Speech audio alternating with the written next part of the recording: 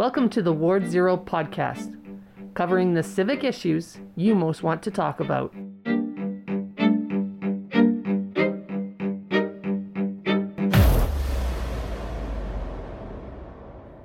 You are now entering Ward Zero. Hi, everyone. Welcome to Season 3, Episode 2 of the Ward Zero podcast. My name is Asmahan Razavi, and as ever, I'm joined by Darren Krause and Jeremy Zhao. In the spirit of reconciliation, I want to acknowledge that we do record this podcast, live, work, and play on the traditional territories of the Blackfoot Confederacy, the Tsuut'ina, the Stoney Nakoda Nations, Métis Nation Region 3, and all people who make their homes in the Treaty 7 region of southern Alberta. We actually have a lot of catching up to do. I don't think we've recorded an episode since February of this year. We were a little busy. I was working on the provincial election, and we'll say more about that later. And Darren and Jeremy were really busy too. So it was kind of hard for the three of us to get together. But there's been so much going on council. I know a lot of people have a lot of takes about things like housing, things like the arena, and upcoming initiatives in the fall. So we're going to talk about a lot of that. But first, we're going to go into some hot takes. And at least one hot take. And Darren, I think you have one that's pretty relevant to Livewire. Yeah, it's relevant to Livewire, but frankly, it's relevant to all Canadian media. And that's this, the Bill C-18 and everything that's happened since then. Obviously, Bill C-18, Coles Notes version here, basically big tech providers who are using Canadian content or having it on their systems, their platforms, they're being asked to pay for that news. Don't love the bill. I think it's a really, really wrong way to go about it. But that's beside the point. But let's talk about the impact first. The impact could be really substantial, particularly for organizations like mine, where probably 65 to 70% of the traffic that we get is generated by Google searches. And people will be like, well, change your search engine or change the search engine that you use. And that is easier said than done, because I would say the vast majority of the population uses Google.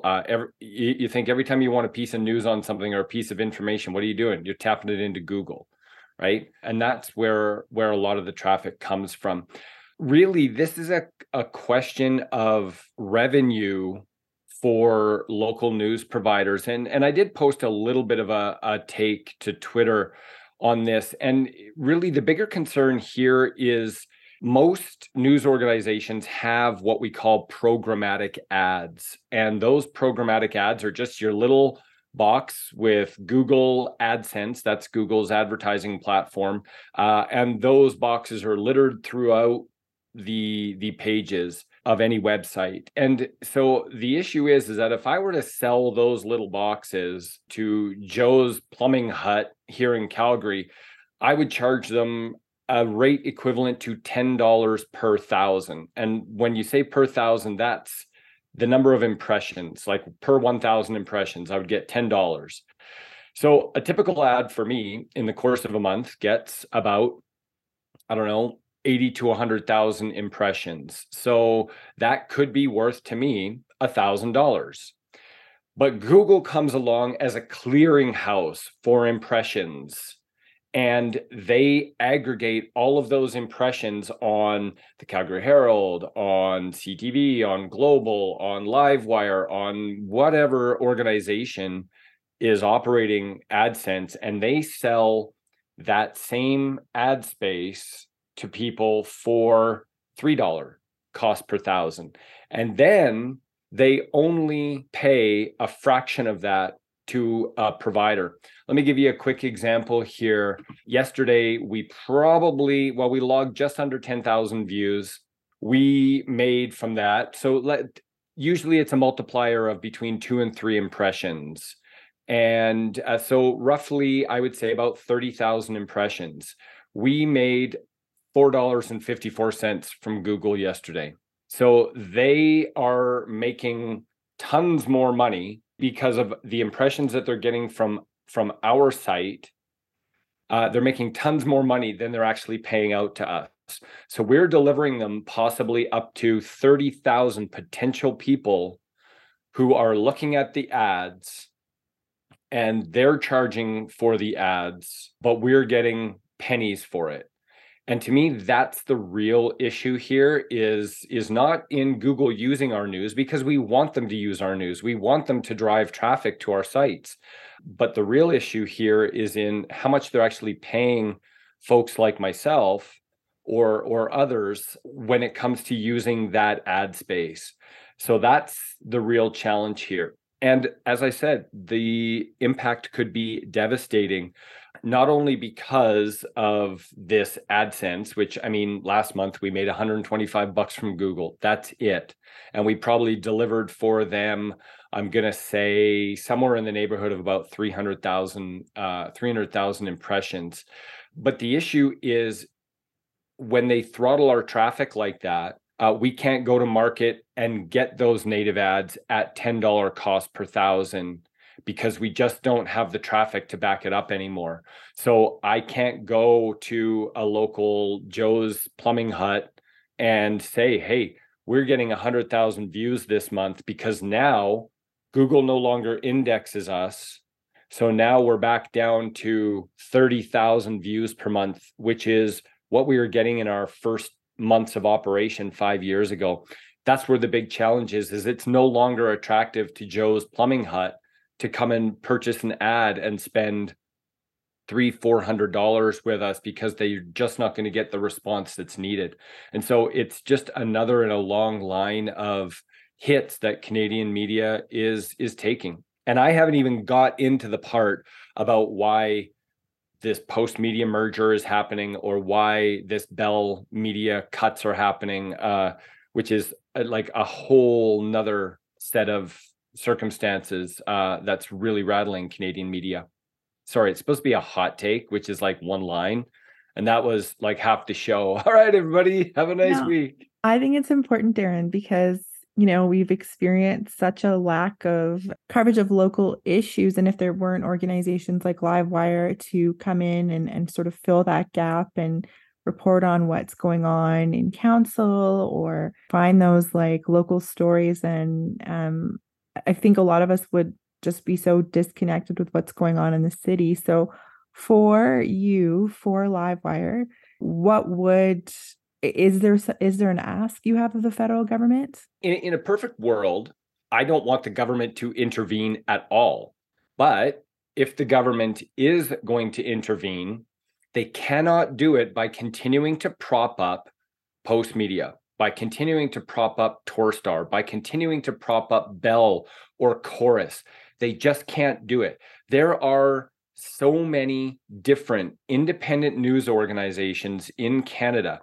And could you imagine if you took the $600 million that went to these organizations just a few years back, and you gave each of the smaller organizations $1 million or $2 million? Like, if I had $1 million, first of all, I could make that $1 million last me just for 10 years. And I could probably fund 2 or 3 more reporters in my newsroom. And the reason that is because we don't have debt payments. We don't have a massive infrastructure that we need to pay for. We don't have buildings. We don't have all of these things that the bigger organizations that have built up, all of this bloat, this bureaucracy that have built up over time, that they have to pay for. We can actually put it to use by doing actual journalism and funding reporters, and we can actually get to where we want to be, instead of thinking that, oh gosh, the only way to save journalism is to make sure that the Post Medias and the Bell Medias and the Torstar organizations survive. And that's such a 1970s, 1980s way of looking at things. Okay, well, we heard it here. Federal government, maybe take a listen to local reporters. Okay, so we're gonna go into, before we get into our media segments of the show, we're gonna get into some quick hits. And Darren, I'm gonna turn it over to you again. Yes, I'm back with a vengeance. I'm monopolizing the first part of the show, but this will be quick. Canada Day weekend. We are recording on July 2nd. We don't need to make any bones about dating ourselves, because we've been away for a bit.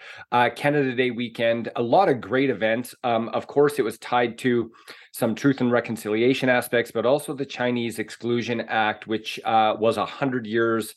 They marked 100 years since the Chinese Exclusion Act, and there were events tied to that here in Calgary as well. The fireworks did go ahead based on public feedback after the city was making that decision. The fireworks did go ahead.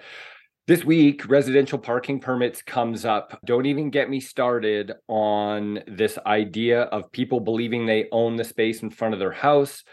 And I should say that the Calgary Stampede is coming up. We've got Sneak a Peek on Thursday and the parade on Friday.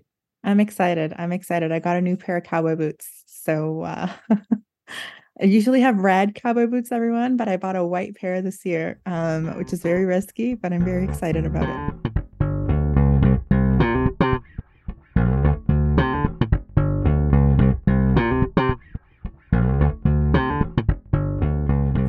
We're going to talk about housing first. And housing is something that I think we are all seeing more and more news stories come out on. I'll tell you that during the campaign, I heard a lot about rent and affordability, seniors who were feeling priced out of the buildings that they are living in.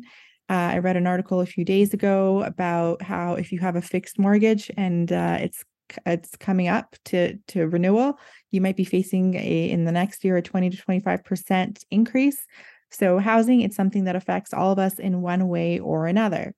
So that being said, only a few weeks ago, I guess, let me just take a look, June 6th, there was a vote that came to council. A task force of housing experts brought forward recommendations on some solutions that would improve housing for Calgarians.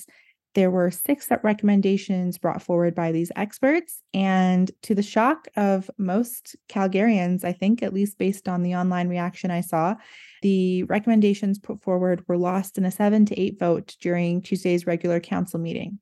As I understand it, and Darren, you can weigh in here, but as I understand it, the real argument was over a city-initiated rezoning that would have enabled greater density in Calgary communities. After the vote failed, sort of reflecting why it failed, Councillor Walcott, I think in a what I think is one of the more candid things I've ever heard him say, essentially said something like, it means that council made a decision that the challenge of housing affordability and the challenge of dealing with this crisis, it's too much if it requires us to live beside a townhouse. Mayor was disappointed in the outcome of the vote. Those who, just to say who, to give some clarity on who voted against it, it was Councillors McLean, Sharp, Chabot, Chu, Wyness, and Pootmans. Who am I missing there? Councillor Wong and Councillor Peter DeMong. Sorry, I found that. So there was a lot of public outrage. Then I know Councillor Wong, who is my councillor actually, was kind of like engaging with people on Twitter back and forth. And then the next day, there was a lot of discussion about how this should come back to council, basically like a little bit of a mess. And I think the added context here is that just before the provincial election, or maybe it was the day of the provincial election, that whole time is a blur for me, council voted in support of the arena. And so some of the chatter I saw was, okay, well, we're voting for an arena, but we are not voting to support affordable housing. So lots going on there. Darren, what was it like in council as this was happening? I imagine this was a really tense vote. Yeah, it was interesting. There was a lot of miscommunication, misinformation. Just from an outsider's perspective and an observer, I think that it was delivered in a really, really poor way. It was kind of just thrown out there on the table. The administration group or the Housing Affordability Task Force group could have more systematically put in place here's what we can do now with no additional council requirements, no need for public engagement. These are the things that we can do administratively. Here are some things that we could do with council approval and also with further public engagement. And here are things that we need to do, but this will require full-on public engagement. This will require this.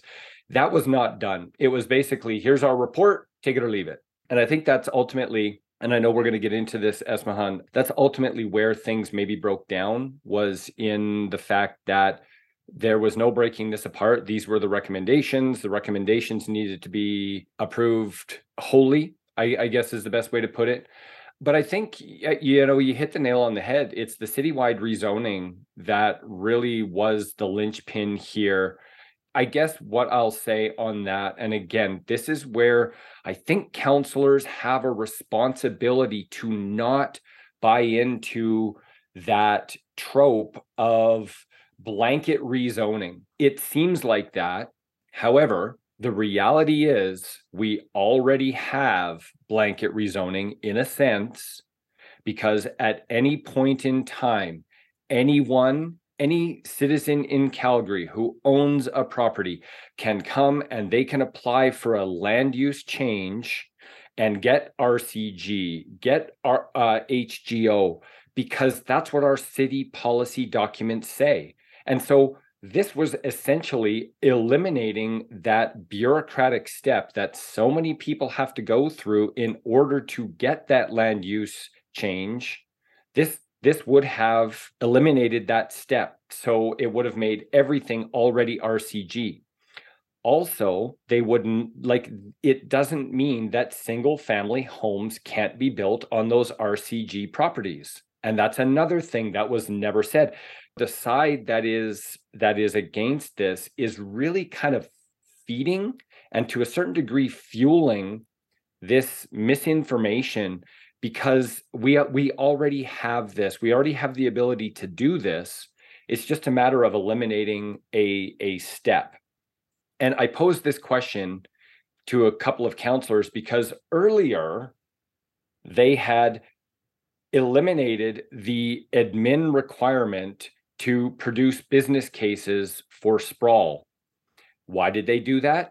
They did it so that they could make the process more streamlined to have business approvals come forward to city admin. They could approve them, and then they would get funding, yay or nay, at city council. So the citywide rezoning thing, the other aspect of this, before I shut up, is that all of this and the Housing Affordability Task Force, admin, the mayor had all said all of this stuff, when it's approved, requires further public engagement. But that got lost. That got lost in the whole conversation. Anytime you make changes to the land use bylaw, it must have public engagement. They couldn't just blanket do it. Okay, it's done. That's against the law. So they couldn't have just done this without more public engagement. And so all of the good work that the Housing Affordability Task Force did got lost because of this politicized, polarized, red meat talking debate that everybody got into. And that, in essence, is the reason why we can't move this housing affordability ball forward. I just found it hilarious. It got voted down. I believe it was the day that the Bank of Canada decided to raise the interest rate another quarter percentage. It was just that big disconnect, and I just laughed. I also laughed because it just seems like City Council isn't paying attention to what other cities are doing. Where you have Alberta's calling campaign where you're getting record number of people coming into the city because it is still attractive, it is still affordable. But in BC, the provincial government has said if cities aren't doing what they need to do to find more housing or affordable housing, then they will actively intervene. In Ontario, we see the premier as well, whether you like it or not, take up more areas where it was designated as kind of a green space, and that is being annexed to build more housing. I just found it hilarious when you wrote about the very thing that they were trying to vote against the first time round, which is that public consultation. It's like they're 2 years into their job now and they kind of don't understand, where they're at. I can't give them the benefit of the doubt anymore in saying that they're new to the job anymore, right? To have to be able to step back the next day, have Councillor Putmans go, hey, this really was a huge mess, and we have to redo the vote.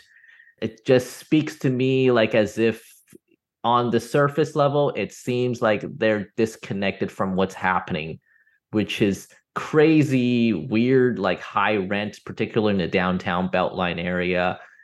Somebody smart in the room than I can explain to me what's going on there. And the fact that the Bank of Canada has signaled that they're not going to be pausing still with interest rates. It's going to keep creeping up a little bit, and we'll also see what happens down in the US here. I think it's fascinating, just to touch on a few things you said, Jeremy. Like, it's almost like, I think when we used to talk about affordable housing, the only people who we thought that affordable housing impacts were like super young people who don't vote, who were trying to get into the market for the first time, or, like renters, and no one cared. But now everybody is being impacted by housing one way or another, whether that's through rent. And let's not forget, the only people who rent are not just like people right out of school. There are a lot of seniors who rent. There are people who rent in almost every single ward of this city, I believe, has like renters. Like, that's not an insignificant population. And there are a lot of people who are on fixed mortgage rates who are going to be seeing those, like, those mortgages up for renewal, and who are going to face extreme sticker shock in the next few years. So it's almost like this council hasn't caught up to the fact that, hey, housing and housing affordability is actually a crisis that is impacting each and every one of us in one way or another. And the reason that I specifically named the councillors who voted against this is because, and we didn't really get into this, but in a hilarious, to borrow your term, Jeremy, kind of like realignment of political views and political causes, one of the biggest proponents, whether you agree with his solution or not, of housing affordability is Pierre Poilievre, who has been talking about municipal gatekeepers and the role that they play in, making housing unaffordable. Two conservative MPs and then Liberal MP George Chahal came out, but first it was, I think, Michelle Rempel who said anything and said that she was disappointed in this council for not recognizing, I'm sort of paraphrasing here, but, not understanding how important affordable housing is. I think there was the other MP was a conservative in Ontario, maybe. The people who voted against this were offside from their traditional allies in the federal political space, who recognize that housing is an issue that is impacting all of us. If people can't afford to renew their mortgages, if they can't afford to pay their rent, if they can't afford to enter the housing market, what are they supposed to do? This is a huge crisis, and it just seemed like, when this vote came up, it just seemed like our city didn't understand the magnitude of the crisis we're facing, and has no real, political will to move us in the direction that we need to go. The one thing I wanted to add is, every time we enter a 4-year, or it used to be 3-year election cycle, we have these critics come up and say, like, if you vote for a candidate, of a certain persuasion, you're going to get this city where it's all cramped and like dense, and nobody's ever going to have green space, and this council is going to reflect, what Nenshi was trying to push through, blah, blah, blah. You can see here, once they actually start voting, once you get into the some of the topics, they kind of go back to the default. And the default is let's not push that aggressive, quote unquote, aggressive agenda of housing or of density in the city. So I just wanted to reflect on that, to say, however we thought, the council makeup would look like after an election, when it comes to voting time, you can clearly see that it's a lot harder for certain third party groups to say, oh, this is what it's going to be like. I've done a lot of community engagement and to try and see the city in a different makeup or in terms of density, in terms of land use, but it hasn't happened. And votes like this kind of reflect that it it doesn't really move forward in the way, that I would like to see it. But I guess for people who really want to see the status quo, this is kind of what we see more often than not when it comes to an ideal of how land use should be, an ideal of how, for example, public transportation should look like versus what actually happens. And this was very, very apparent. Nothing changes. There's also a real lack of foresight here as well. I wouldn't want to make the massive leap and say that for those Calgarians who can't afford rent or can't afford a home are going to go into a life of crime or whatnot. But what's the number one thing that those in the social agency would say stops that cycle of, addiction, mental health issues, some of the violence and social disorder that goes along with that? And a lot of them would say housing. So it's interestingly these same counselors who are so pro transit safety, so pro public safety in general, who have voted against something that could very easily provide an injection to the supply issue here in Calgary, the housing supply issue. Not to mention the fact that, just generally speaking, these are also folks who want to keep taxes lower. They want to keep spending in place. And that all lends itself to affordability. And if they continue to allow the housing situation to get out of control, it also makes Calgary less competitive in terms of attracting people here to live, work, and play, as the meme goes. So, I mean, I think there's a real lack of foresight and a real lack of understanding in how all of these issues are tied together, and they're making decisions based on, for lack of a better way to put it, for ideological reasons that will help them perhaps get elected in 2025. Darren, one of the criticisms I saw when this vote came up was that if the mayor would have just split up the recommendations, then at least some of them would have gone through on the initial vote. Do you have any insight into why that wasn't done? Sure. So when I talked with the mayor about that, I will put in a shameless plug for the member exclusive podcast, The Mayor and Me. It's where I sit down with the mayor. I asked her straight up, why not just split them out? Why not just split out the certain ones? And her rationale was this: we have an outside group, the Housing and Affordability Task Force, made up of housing industry, public members, all of these folks who are experts in the field. This wasn't necessarily admin driven. To have them deliver a set of recommendations and then just cherry pick the ones that worked and the ones that didn't discounts the work that they did to put together a strategy document. And so she didn't feel like it was right for the city councilors, again, based on whatever information that they have, to come in and say, I like this, I don't like this, I like this, I don't like this. And, just before the show, the sort of analogy that I gave would be like, that's like taking recommendations from the International Association of Firefighters on how Calgary could do firefighting better and say, okay, oh, we like this recommendation, we don't like this, we like this one, oh, we can't afford this, oh, you know what, my voters don't like this one, and kind of piecing it out. You either accept the recommendations and then come up with a plan moving forward, or you don't accept the recommendations. And ultimately, that's what they did. They didn't accept the recommendations, or they didn't accept the report. And maybe that's a really tiny nuance, is that they could have just accepted the recommendations as a matter of, or to the corporate record, and then motion arising, whatever, they could have said, okay, we need to establish a plan of attack for how each of these recommendations could be carried out. And I think again, that's where it all got lost in some of the debate. So this comes back to council in September. What do we think is going to happen?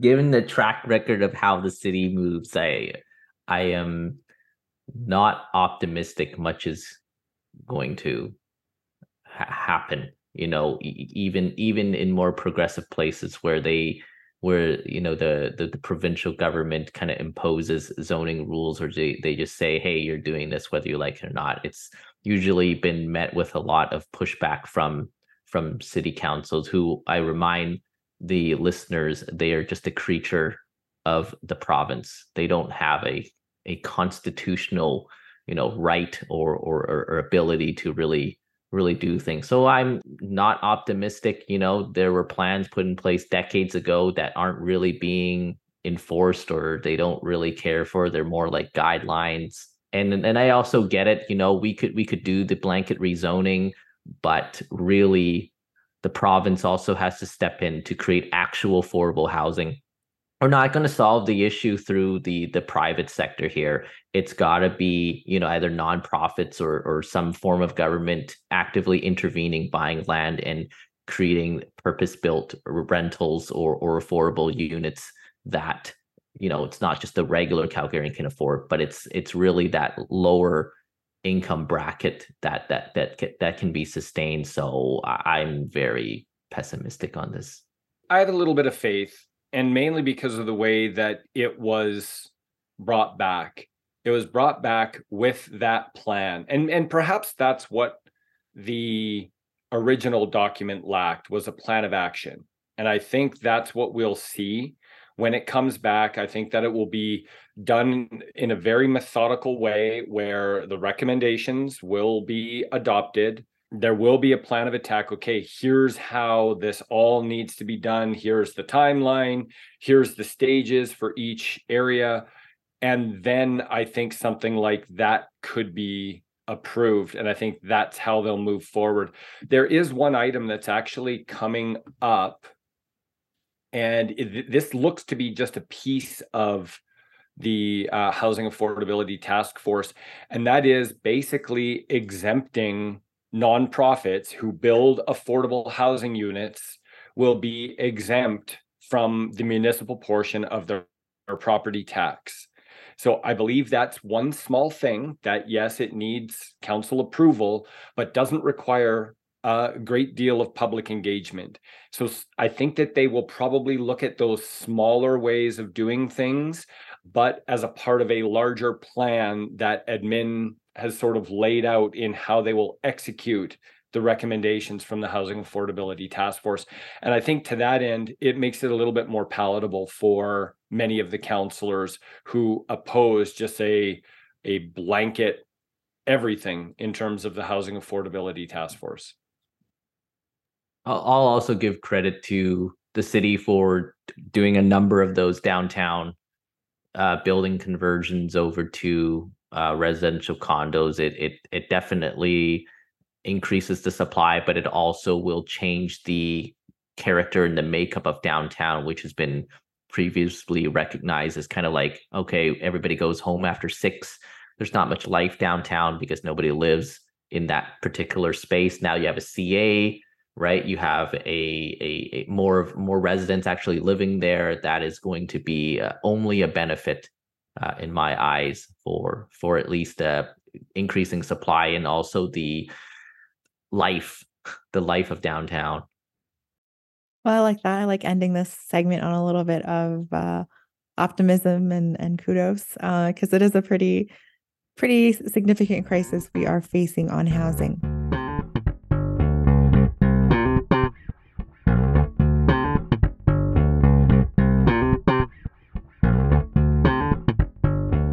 This feels like it was forever ago, but it really was not. The Alberta election and what it means for Calgary. Darren, I think you're going to tee us off with a clip from Premier Smith. Oh, yes. I was just going to do that just so we could set it up with a rousing election night clip from Danielle Smith. So here it is. Well, my friends, the election is now over. It is time to put partisanship, division, and personal and political attacks in the rearview mirror. It's time to move forward together as all Albertans, no matter who we voted for.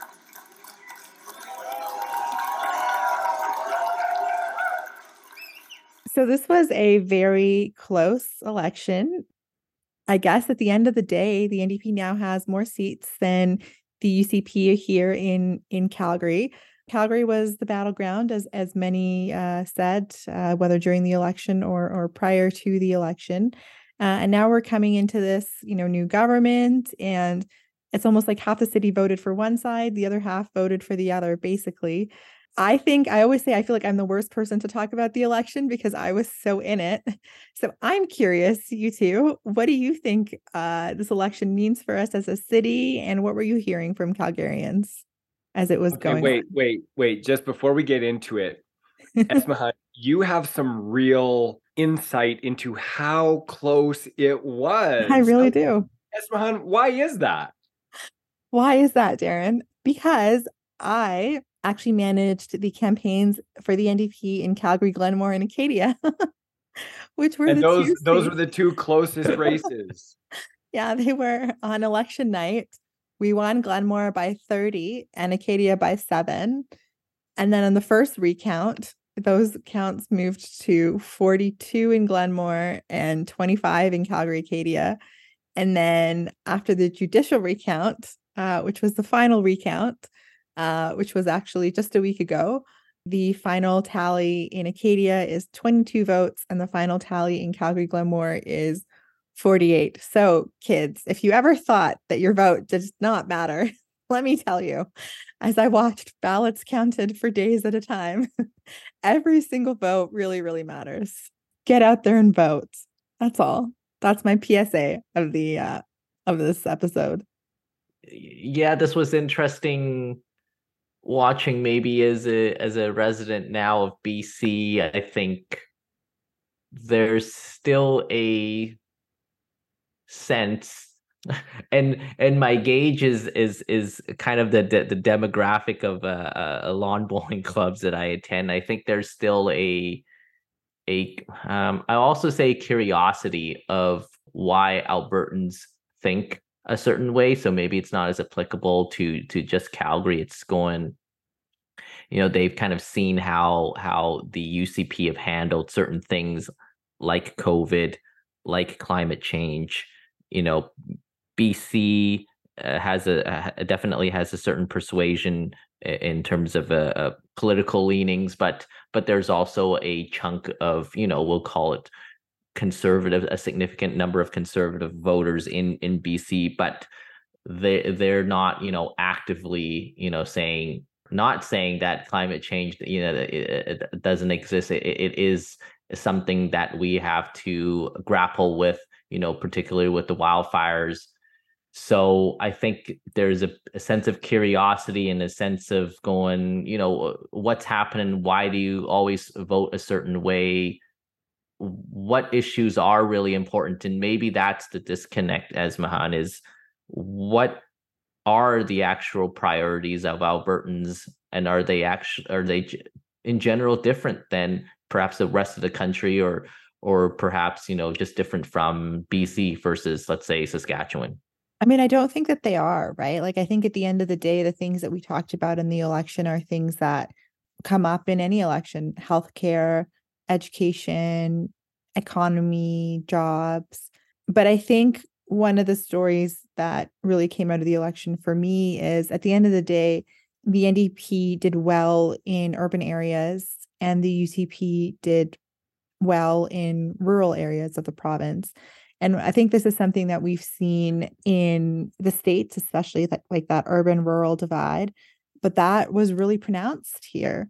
It's kind of, I don't know. I mean, it's something that I've really been thinking about, because we all live in the same province, and yet we kind of, it's almost like there are two competing visions for what this province should be based on whether you live in an urban area and a rural area. And that was confusing to me in some ways because, I'm someone who paid a lot of attention to what was happening during COVID and what that meant for our healthcare system, for example. And some of the most heartbreaking stories that came out of COVID, that came out of the last few years, was the impact on rural health by some of these governments, by some of the decisions made by the I guess, previous government that has now rolled into the current government.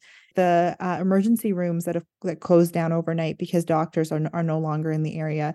the fact that women who are pregnant have to travel so far in certain parts of the province to seek adequate health care.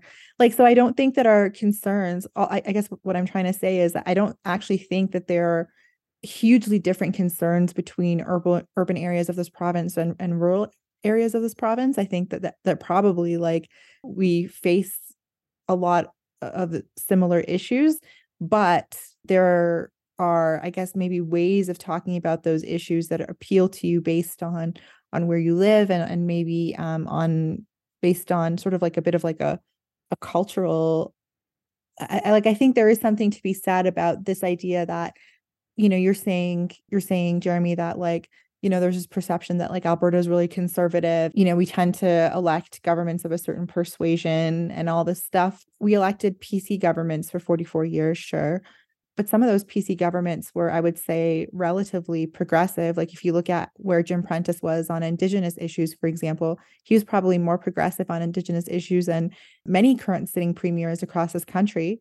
Or if you look at like Alison Redford, she was probably like dead in the center. So I think like there's a lot more nuance to this. And I don't want the story nationally out of this to be like, oh, Alberta, like, and I saw some of this, like Alberta is like, you know, the Texas of Canada. Well, that's not true at all, right? Like we're actually a really dynamic, young, diverse province. And this was a really close election. And at the end of the day, it could have gone either way. And I'm really the first person who can tell you, like, in some of these ridings, you know, if 100 more people would have voted one way, we could have had a vastly different outcome. So I think that as a province, we're really changing and we're responding to the challenges that we're seeing around us. There's a great paper by Calgary political scientist, researcher, Jack Lucas, done with Sophie Borwein from, oh gosh, I can't remember. I want to say University of Winnipeg, but let me just see really quickly. Oh no, Simon Fraser. And it talks about place-based resentment and actually talks about, you know, some of the things that you had said, Esmahan, that there are a lot of similar things that the sides believe in. And actually this paper breaks it out into urban, suburban, and rural. And it's interesting that rural shows similar resentment, although not as strong towards suburban people as much as they do those who are urbanites, and urban being, you know, that inner area. This was a Canada-wide look at things. And really what we're talking about are not necessarily, I would say, provincial type issues in a lot of cases, because, you know, some of the higher resentment among sort of the rural and in comparison with suburban and urban is actually lower support for the environment. So, I mean, though that can be translated into a provincial issue, but also immigration. Immigration is a big one for that rural urban sort of thing. And I think where that really plays out in a provincial election and what we've seen in the urban versus rural is that a lot more immigrants are coming into cities, right? And so I think that's where we see it play out in some of these vote things. So I did a piece on this a while back. Gosh, when was this? Last August, so a year ago, on the place-based resentment. You can check it out at livewirecalgary.com. But I want to go back to the impact on Calgary. And I think Calgary is well represented in cabinet. But I think that there's a real concern that there will be a lot of initiatives put out for rural communities at the expense of urban areas with this current government. They need to make sure that they appease those folks who supported them, while still, of course, maintaining at least some of the support for the urban or suburban candidates who won in some of these cities. But I think as far as Calgary and perhaps Edmonton are concerned, maybe not so much Edmonton, but Calgary, I don't know that the split or the takeover by the NDP will actually, and Esma, don't hate me for saying this, but I don't think it actually benefits Calgary because it wasn't enough of the seats in Calgary were taken by the NDP. I think if there was a bigger share and the government was a little bit closer, I think that there would be a lot more sway from Calgary. But I think having it split the way it was, my concern, just again as an outsider, would be that there might be something more for Calgary here. But I think overall, I don't want to say retribution, but there might be retribution for not voting in more UCP candidates. It's possible that there would be retribution, but I think at the end of the day, one of the things you kind of say in politics is like, oh, the re-election campaign starts now on both sides. I would assume that the next UCP government would want more seats in Calgary, right? Because Calgary is traditionally, in some ways, like their seat of power. The kind of coalition that they have going on right now is precarious. I mean, Take Back Alberta's role in the election is something that I think we're seeing a lot of news about. I mean, it was interesting. The president of Take Back Alberta, David Parker, is now like directly challenging the president of the UCP, Cynthia Moore, in a way that's pretty disturbing. So I think like the party that is our government is not as stable as you would think a party would be when they have won government. They're still competing, I think, visions for what the party should be. The base of the party, yes, is rural Alberta, but at the same time, a lot of the money, a lot of donations, a lot of credibility for the UCP comes from speaking about the economy. And that means downtown Calgary and corporate Calgary. And I can tell you with certainty that a lot of those folks voted for the NDP.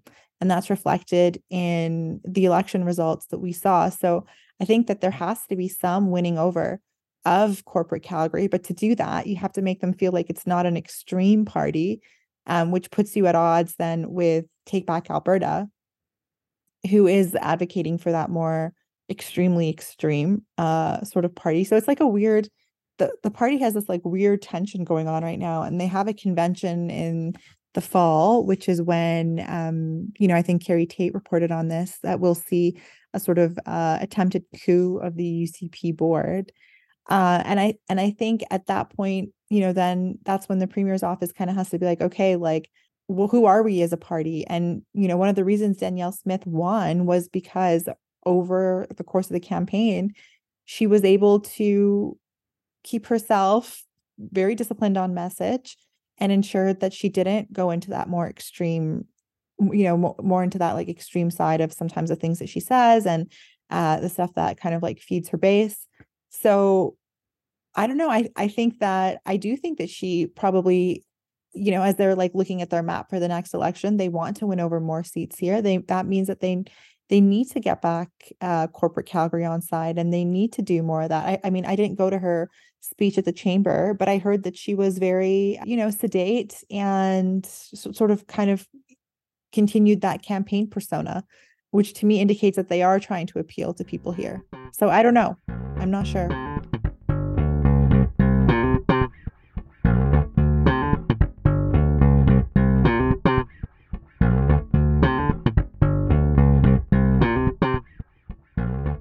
Well, we're going to move on from the election to sports. And there's a lot going on here in Calgary. There is the arena deal. There's a new arena deal that happened, I think, just before the provincial election. We have a new Calgary basketball team that is almost, I think, halfway through its home games. We are the, I think, preferred city now for the Commonwealth Games. Should we put in a bid? Their conversation around the field house is still ongoing. So let's start with the arena, because I am very curious, Jeremy and Darren. I was shocked by the 15-0 vote in favor of the deal. Did not think we would see that much unanimity over this deal. And now it is a deal that is getting a lot of scrutiny and kind of is coming back in different ways. So what do you guys think about that? Maybe it's enough for Taylor Swift to swing by Canada. The whole country was snubbed by Taylor Swift. The whole country. Yeah. Thanks, Taylor. You know what? I guess I can chime in because I've had a number of conversations with counselors asking them straight up. I mean, why did you vote for this? I mean, you want to be a data-driven council, and the data around the economics of an arena, and I want to be very specific about an arena building itself, they just aren't there. It's not there as a catalyst. It's not there as like any sort of economic driver. But I think what was told to me was what makes this deal so good is that nobody's really happy. Even from what I understand, even Calgary Sport and Entertainment isn't entirely thrilled with how this deal is coming together. In one particular conversation I had, because a lot of conversation has been about, well, why don't we get a ticket tax? Why isn't there this? Why isn't there that?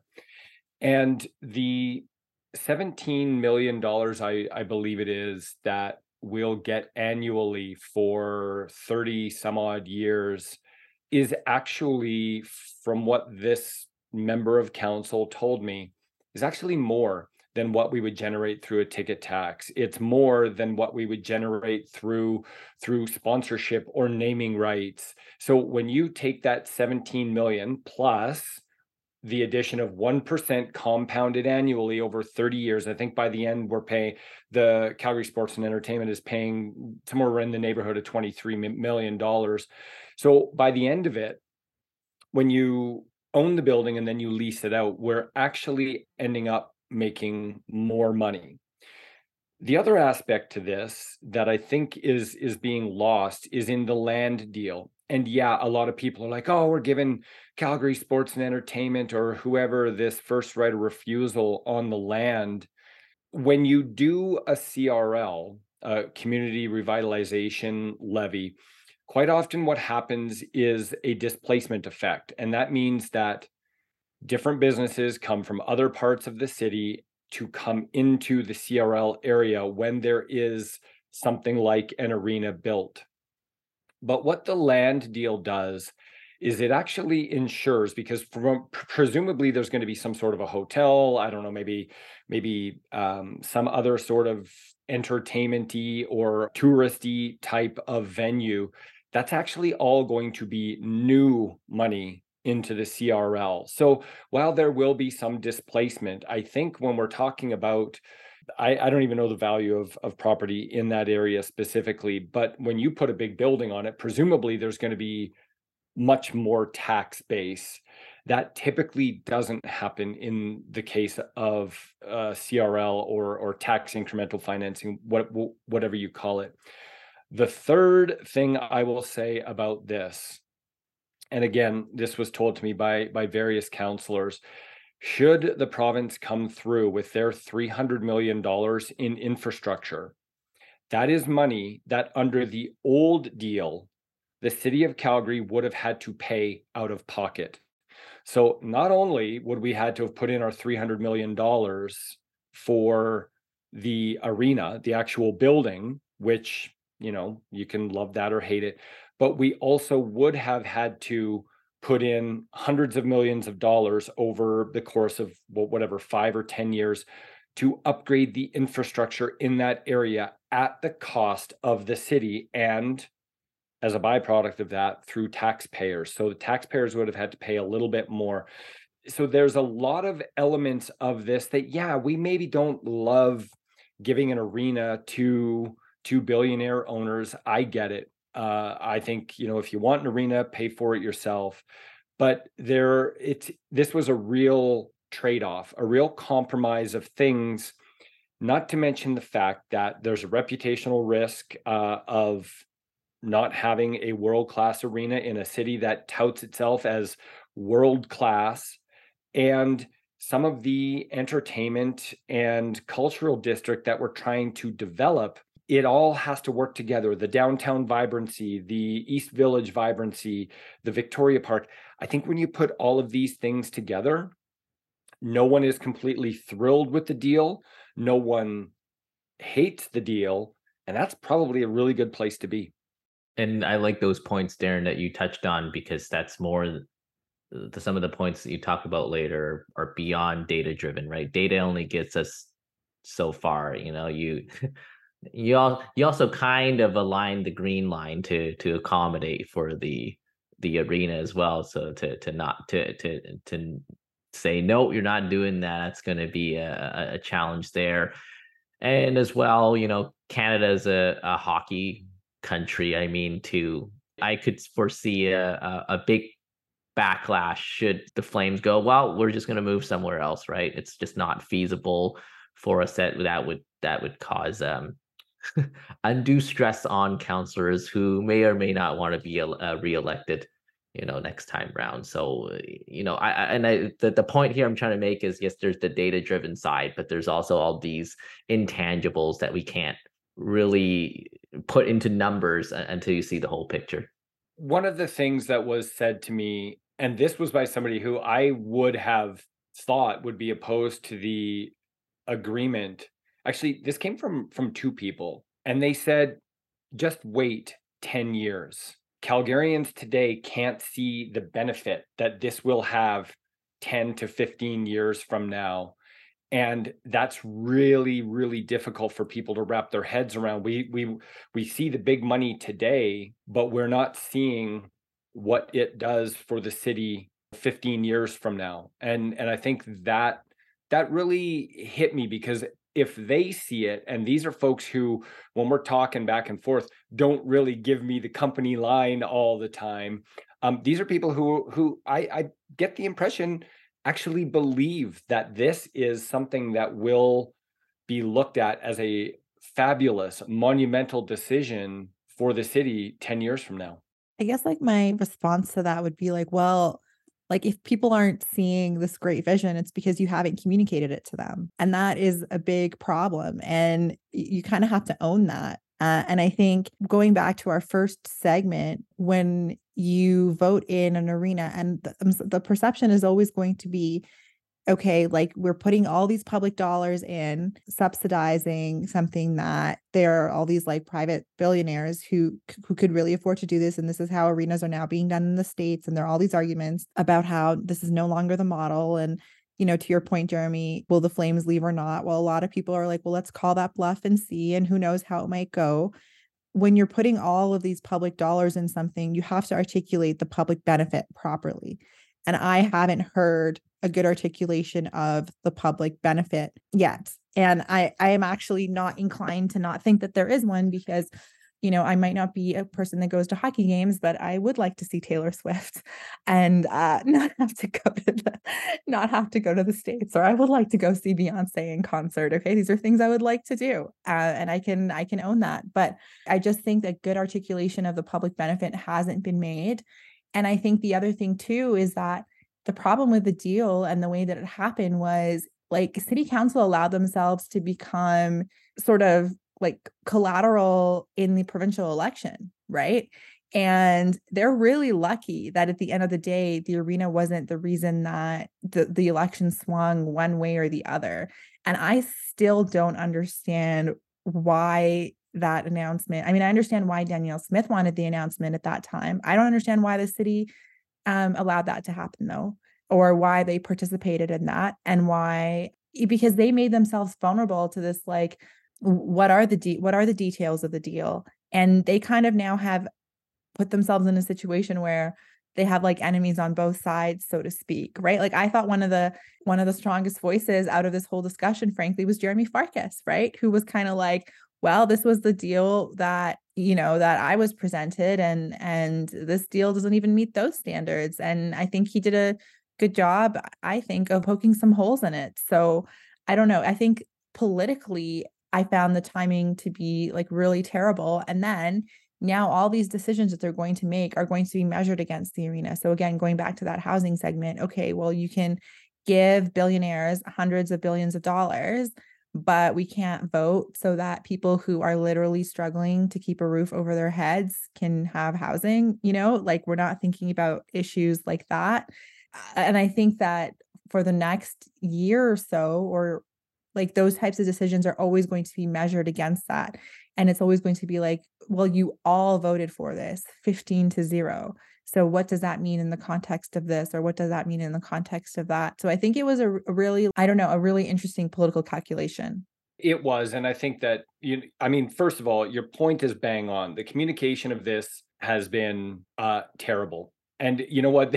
They've done it with the Commonwealth Games. They did it with the Olympic bid before that. And the mayor's even said as much, is that city admin or the bidco or whoever have done a terrible job of saying that there's public benefit. And I actually spoke with economist Moshe Lander, I believe Concordia University, and he said that's the biggest failure of any of these projects is the inability of governments or bidcos or whatever to get away from touting it as this big economic boon, because it's just not. And instead going, hey, we're going to get $300 million of provincial cash in order to fix up a bunch of these areas around here. We're going to get a couple of extra buildings because we can't use this land right now. So we're going to get a couple of extra buildings that are going to build to the tax base. So you're right. I wanted to address the idea that we're comparing housing affordability with the arena, though. And I think we got to be careful of doing that, because if there's one thing that I've realized in covering City Hall is that all of these things are directly or indirectly related. And I think, for example, if we build the arena, if we get a little bit more tax uplift, if it adds to the vibrancy and the attractiveness of the downtown, then the downtown property value increases again, and it takes away that property tax burden on the businesses that are outside of that area, which perhaps they can hire more people, perhaps they can do this, that, the other thing, but it also lessens the burden, which City of Calgary has moved that tax burden over to residential properties in the past few years. It also lessens the impact of that property tax burden when we have a higher value in the downtown area. So I've really simplified that equation there, but I think that we've got to be careful of this either or sort of mentality. And well, we should be spending $300 million on affordable housing versus $300 million on this. If you're talking about true city building, you have to be able to look at the bigger picture and not just each issue in singularity. And I think this city council, while not perfect, is getting better at doing that. And I think this is just one of those examples. It's the same thing with the multi-sport field house. You know, in order to be that, you know, top 10 greatest places in the world to live, you need to have sports facilities, you need to have recreation facilities. That's one of the areas that we went down substantially in the last Economist Intelligence Unit report. But by the same token, Esmahan, why are we spending $100 million on a multi-sport field house when we should be spending it on affordable housing? And again, so that's why I think it's a little bit of a dangerous road to go down when we start saying, well, why this and not this? And the only differentiator there is one has a billionaire or two operating the franchise versus one that would be operated by the city. Yeah, I take your point, but at the same time, I do think like at the end of the day, what ties this all together, the city building aspect that you're talking about, is that like clear articulation of like, how does this all then how does this all benefit the city, and what is the overall public benefit of each of these projects individually, and how do they tie into a broader vision for the city, right? And I think it's hard to make that articulation of like city building when you are voting things down like housing, because that is a crucial part of city building. And if you can't get all your ducks in a row around it, and the only ducks you're getting in the row are the one that like has this like very clear like, you know, sort of populist argument against it, then it's like, I think sometimes people forget there's a difference between like what your intentions are and how things are perceived politically. It could be the intent that we want all these great projects to go forward. We want to go back up in rankings in terms of livable cities, and we want to attract all these people to come here, and we want to be this like really cutting edge city, which is like, I think things that all of us on this podcast agree on at least, right?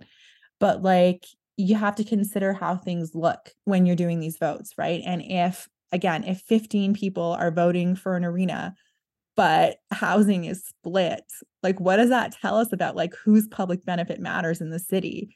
And like I said, the intention could be very different, but the perception is not great.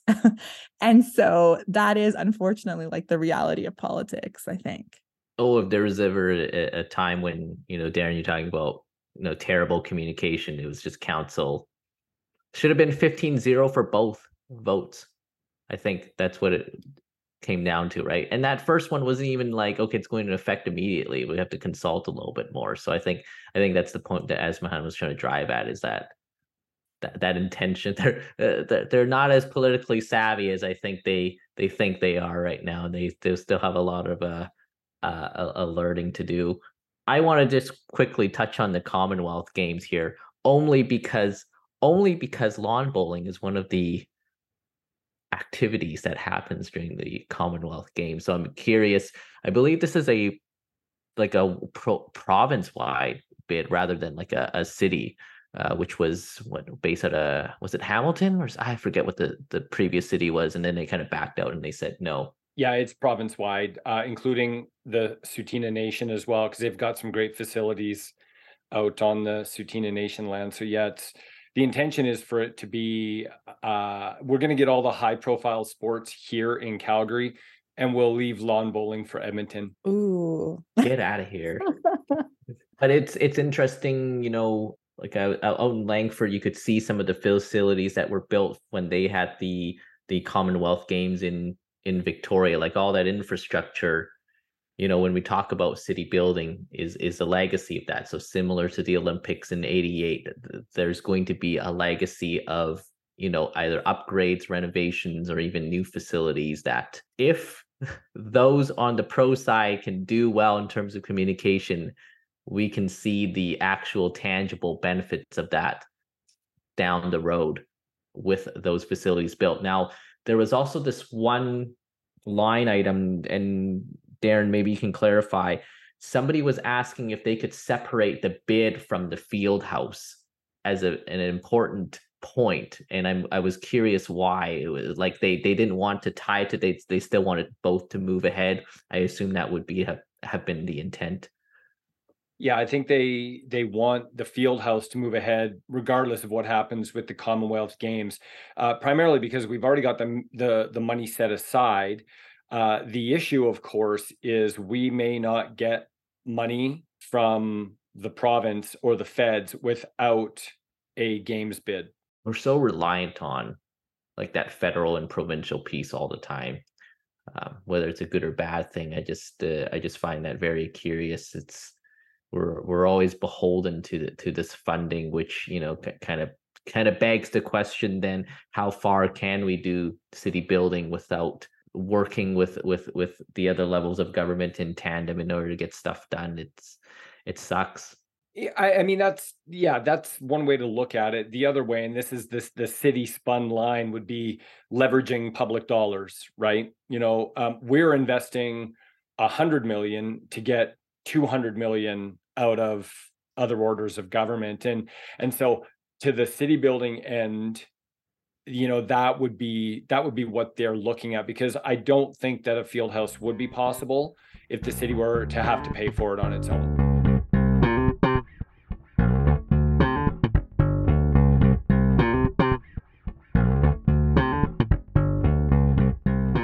As always, thank you so much for joining us. Before we say goodbye, I want to throw it over to Darren to do a little bit of promo. Yeah, and more so now than ever. I mean, of course, we're always welcoming new members and whatnot, but the state of Canadian media is continually eroding, and more people are starting to recognize how important it is to support local independent operations like ours. So if you can, here's the pitch. If you want to protect local news, if you want to protect that information that helps tell you about your city, then why don't you join as a member? You can do it at patreon.com/LiveWireCalgary. Or if you just want to make a one-time contribution, you can do it on the members tab at livewirecalgary.com. We are pushing for 500 members, and I can tell you that we have seen, with all of this thing that's gone on in the Canadian media landscape, we have seen a steady increase in the number of new members who are joining up. So really good sign. People are really starting to see that there's value in making sure that we have a steady, trusted local news source. Well, I know I've been a subscriber forever, and it is well worth my money. So we are back to talking about municipal politics. And if you want to weigh in, there's a lot of ways that you can do that, including by following us on Twitter and sharing your comments with us, however long Twitter may last in this day and age. Darren.